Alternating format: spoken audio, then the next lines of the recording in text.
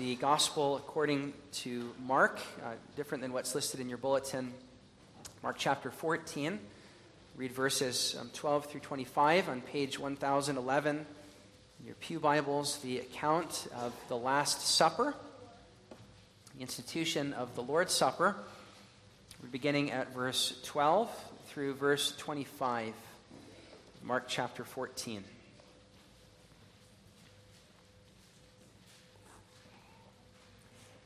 On the first day of unleavened bread, when they sacrificed the Passover lamb, his disciples said to him, "Where will you have us go and prepare for you to eat the Passover?" And he sent two of his disciples and said to them, "Go into the city, and a man carrying a jar of water will meet you. Follow him, and wherever he enters, say to the master of the house, 'The teacher says, where is my guest room where I may eat the Passover with my disciples?' And he will show you a large upper room, furnished and ready.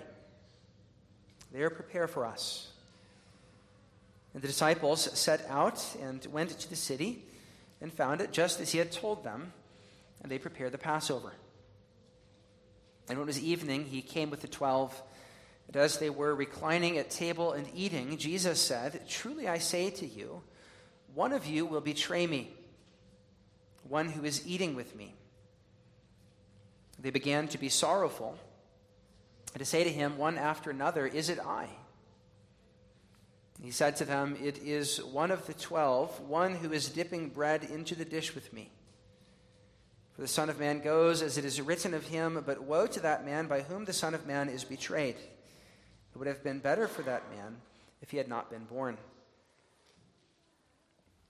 As they were eating, he took bread, and after blessing it, broke it and gave it to them, and said, "Take, this is my body." And he took a cup, and when he had given thanks, he gave it to them, and they all drank of it. And he said to them, "This is my blood of the covenant, which is poured out for many. Truly I say to you, I will not drink again of the fruit of the vine until that day when I drink it new in the kingdom of God." And then we'll read that in connection with Lord's Day 29 of the Heidelberg Catechism on page 885 and 886 in the back of your hymnals. Questions 78 and 79, which we'll read responsively. It asks first, do the bread and wine become the real body and the blood of Christ? No. Just as the water of baptism is not changed into Christ's blood and does not itself wash away sins, but is simply a divine sign and assurance of these things, so too the holy bread of the Lord's Supper does not become the body of Christ itself, even though it is called the body of Christ in keeping with the nature and language of sacraments. Why then does Christ call the bread his body and the cup his blood, or the new covenant in his blood? And Paul used the words participation in Christ's body and blood. Christ has good reason for these words. He wants to teach us that just as bread and wine nourish the temporal life, so too his crucified body and poured out blood are the true food and drink of our souls for eternal life. But more important, he wants to assure us by this visible sign and pledge that we, through the Holy Spirit's work, share in his true body and blood as surely as our mouths receive these holy signs in his remembrance, and that all of his suffering and obedience are as definitely ours as if we personally had suffered and made satisfaction for our sins.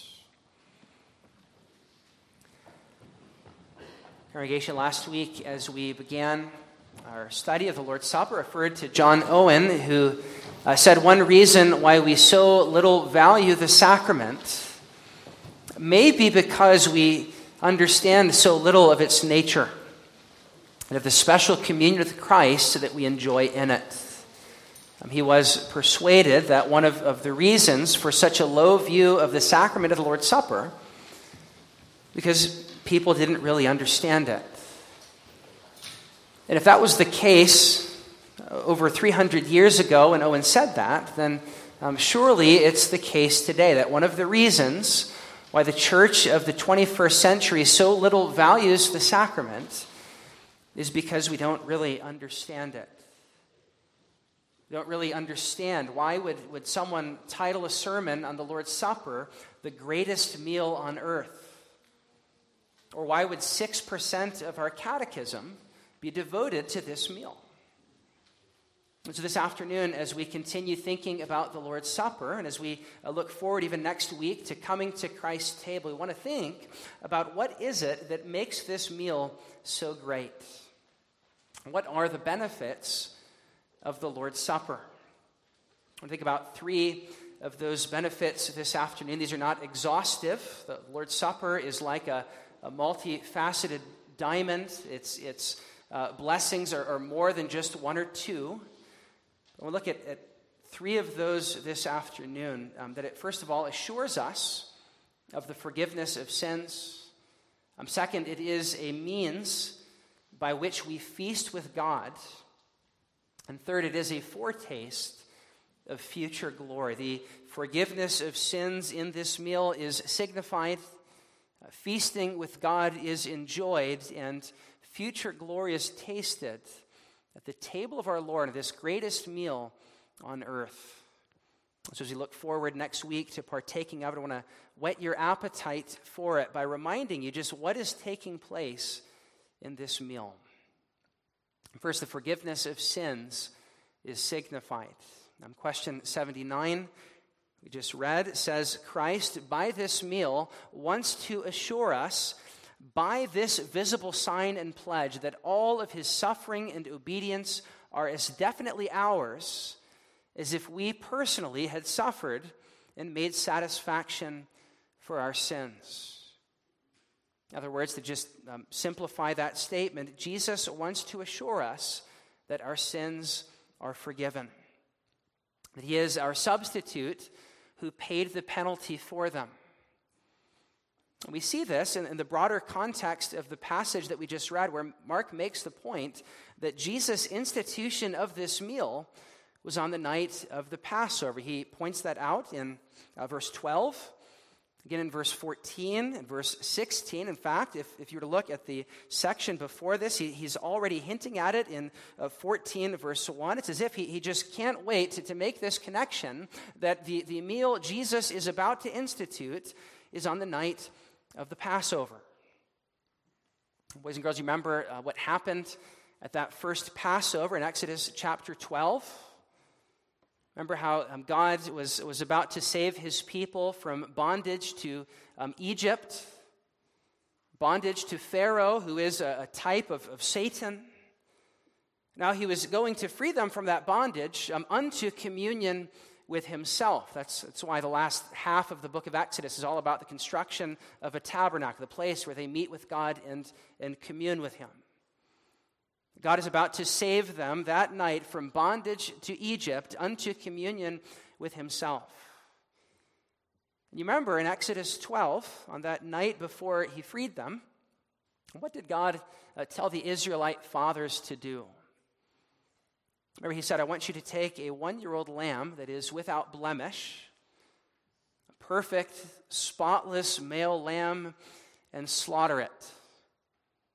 And I want you to take the blood of that lamb and sprinkle it on the doorpost of your house, so that when I pass through the land of Egypt and strike the firstborn, I will pass over your house, and no plague will befall you. I won't strike you down in my wrath, but the lamb will die in your place. This is a sacrificial lamb offered in faith so that God's judgment will not be poured out on them, but will be absorbed by the one who dies for them. And every year, the Israelites were to reenact this with a Passover meal that both looked back on what God had done that first Passover night, but at the same time looked forward to what God would do in the future in providing the true Lamb of God who would take away the sins of the world, the one to whom that Passover lamb ultimately pointed.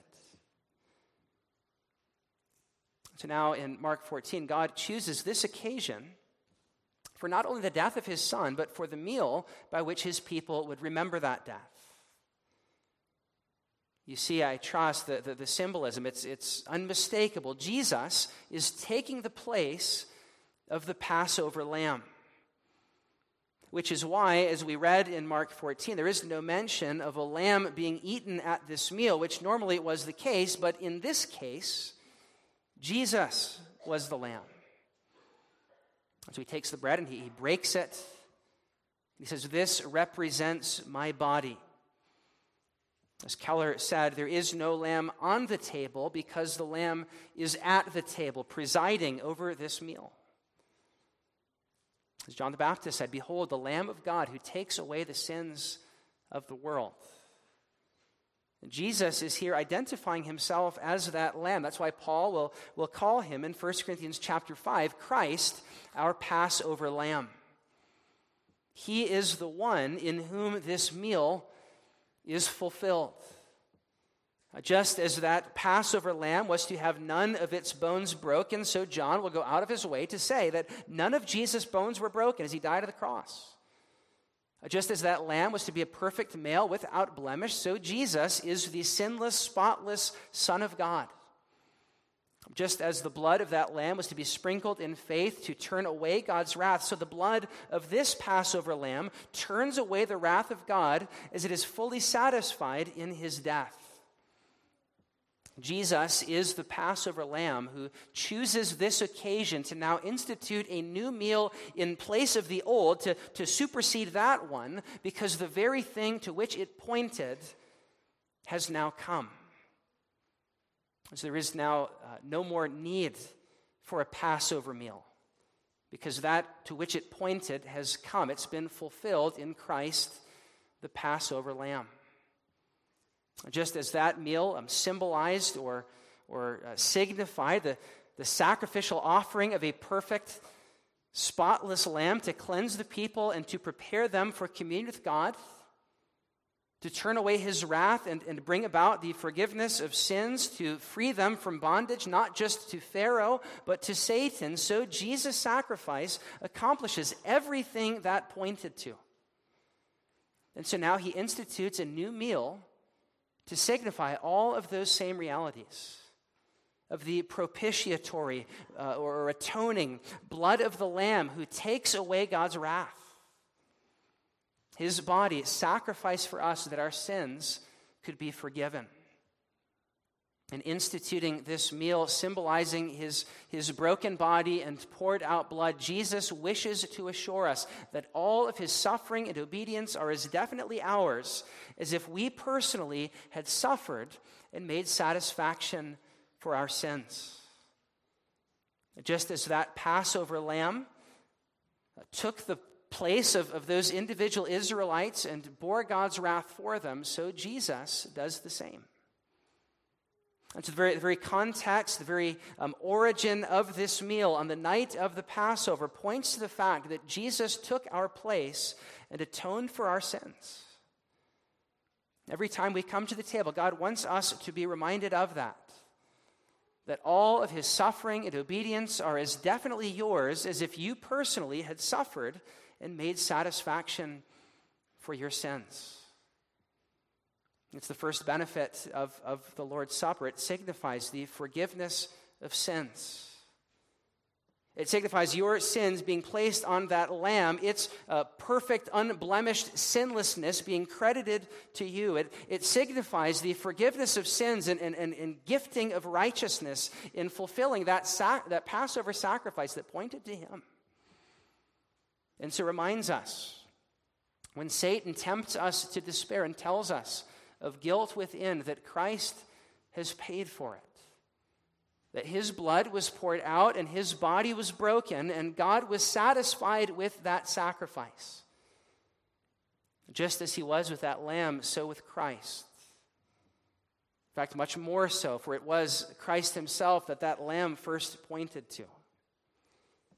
God is satisfied with the sacrifice of his son, as we sing often in number 265, in Christ alone. The wrath of God was satisfied. It's the first benefit. It reminds us of the very heart of the gospel. And of course, the Lord's Supper does more than that. It not only signifies the forgiveness of sins, but it is an actual enjoyment of that which forgiveness of sins makes possible. Communion with God.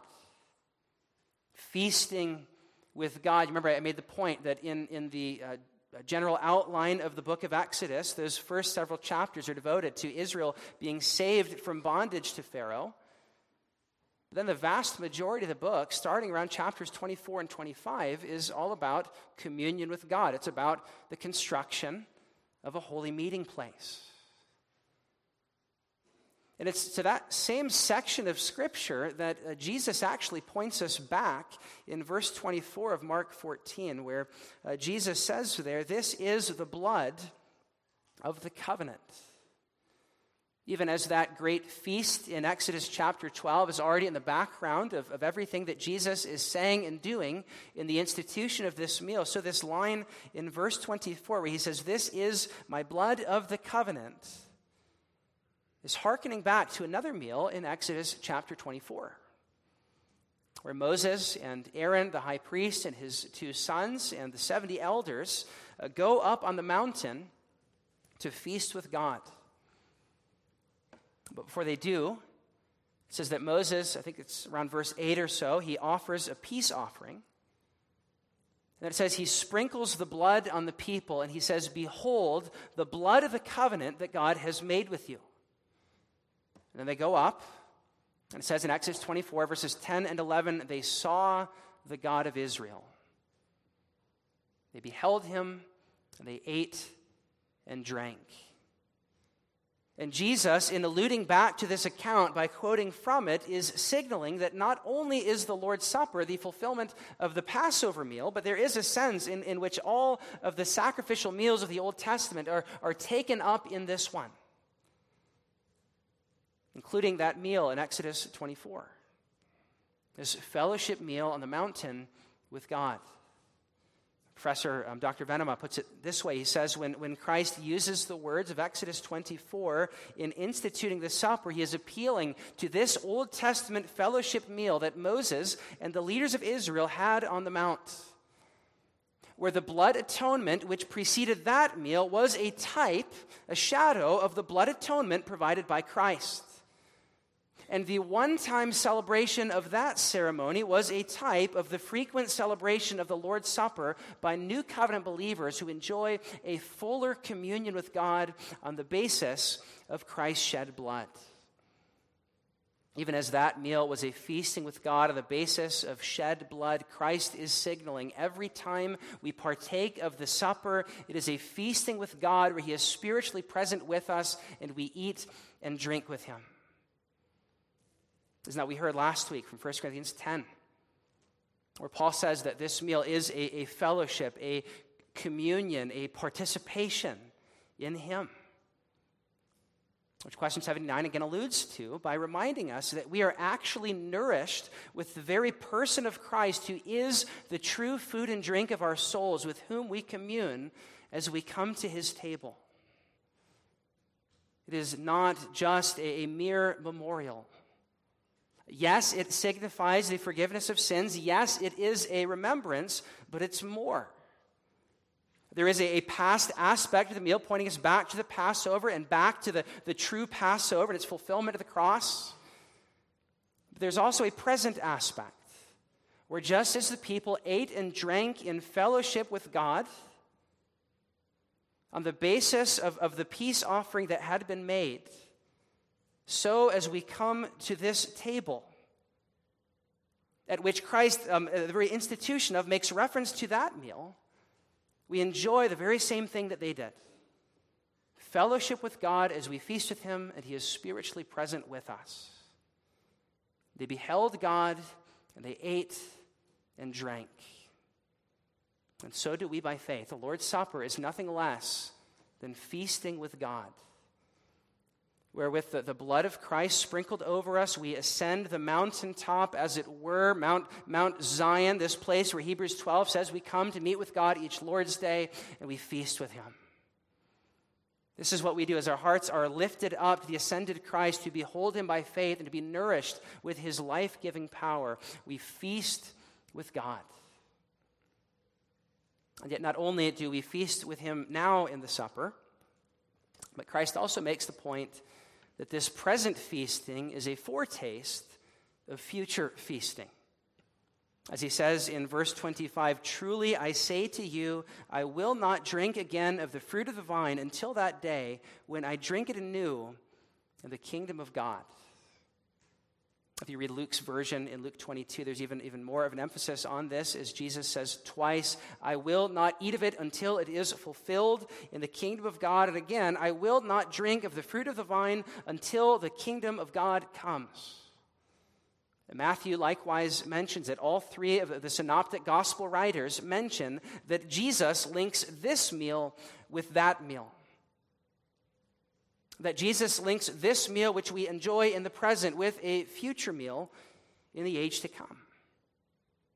All three of the gospel writers go out of their way to mention that the benefits of the Lord's Supper include not only the forgiveness of sin signified, not only feasting with God enjoyed, but future glory tasted. There is a past element where it points us to what Christ has accomplished in history.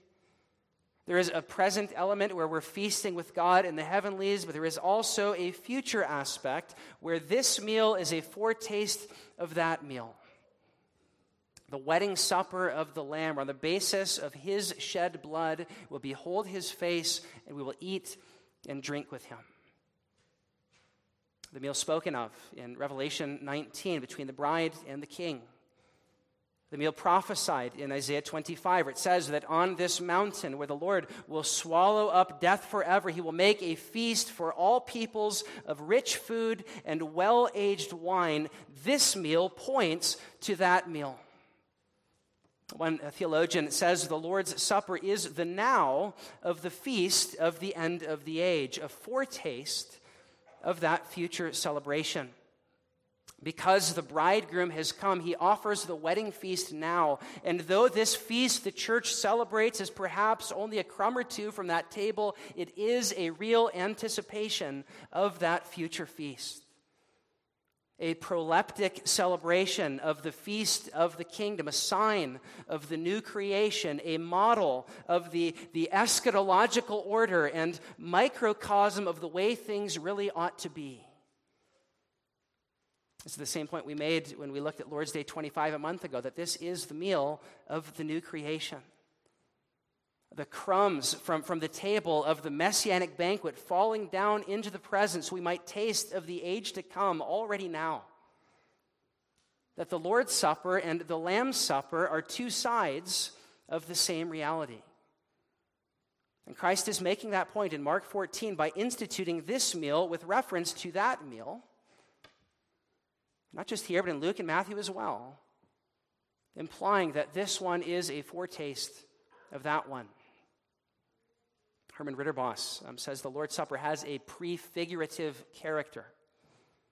That is to say, it prefigures something. That which happens at this meal, he says, will be fulfilled in the kingdom of God. But also, that which will be the fullness of joy in God's kingdom has its commencement and foretaste in this meal. He says the relation between the Lord's Supper and eating and drinking in the coming kingdom is not merely that between symbol and reality, but that between commencement and fulfillment. He's saying this meal is not just a symbol of that meal, but it is the hors d'oeuvres. It is the first course. When Christ invites us to dine with him, it is a foretaste, better, a taste of the wedding supper of the Lamb. That's why it's the greatest meal on earth, because it is a meal of the new earth, invading this present age. Which, by the way, is why the elements that are used are not insignificant. But when Jesus speaks in verse 25 of drinking the fruit of the vine in the coming kingdom, he's referring to those vats that will be overflowing with well-aged wine from the prophets. It's also why his very first miracle in John chapter 2 is turning water into wine. The elements are not incidental, but wine in the prophets symbolizes that fullness of joy that characterizes the kingdom.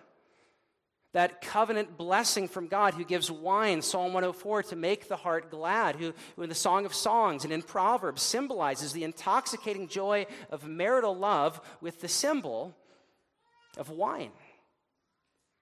Go back and read Song of Songs and see how often wine is mentioned. And all of this is pointing ahead to that day when the vats will overflow with it at the wedding supper of the Lamb. And so it is not our prerogative to just switch out the wine with something else, but there is a biblical theological significance. The very element Jesus uses points us to glory. It is an inbreaking of the age to come where the overflowing vats symbolize the fullness of joy. And so Christ gives us wine.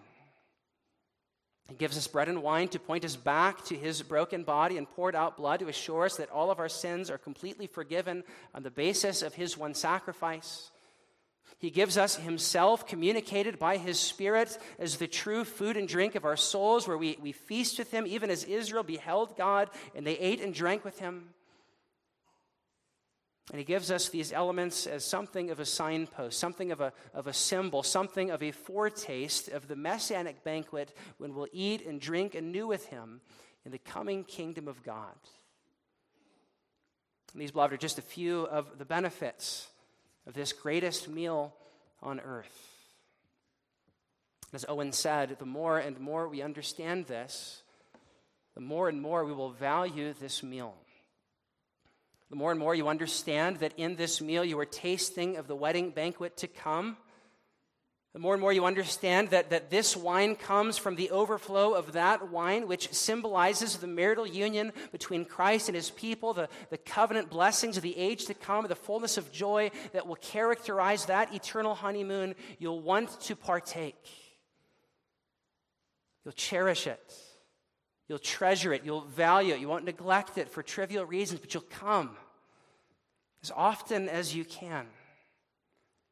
And the more and more you understand that Christ is really present in this meal, that it's not a mere memorial, but as we heard last week, and as Christ reminds us again in alluding to that Exodus 24 meal where they beheld God and they ate and drank with him, the more and more that you comprehend that, you will see that by showing no interest in this meal, or by failing to prepare your heart for this meal, or by staying away from this meal, you're insulting the person of Christ.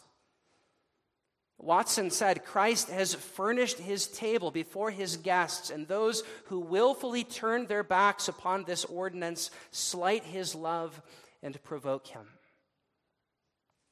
Recognizing that one of the benefits of this meal is the enjoyment of present feasting with God in Christ should lead us to so treasure it, to want more of it. And not only because of the sanctifying union and communion of the Christ that's enjoyed, where he is present at his table in the same tender compassion he had on earth as the most accessible being in the universe who looks into your heart and knows everything about you, yet bids you come. But also because as he bids you come and feeds you with his very self and nourishes you with the rich food and well-aged wine of the age to come, he also reminds you of the basis on which you enjoy all of these blessings. His sacrificial death as the true Passover lamb given for your sins, slaughtered in your place. Beloved, every time this meal is administered, the gospel is proclaimed,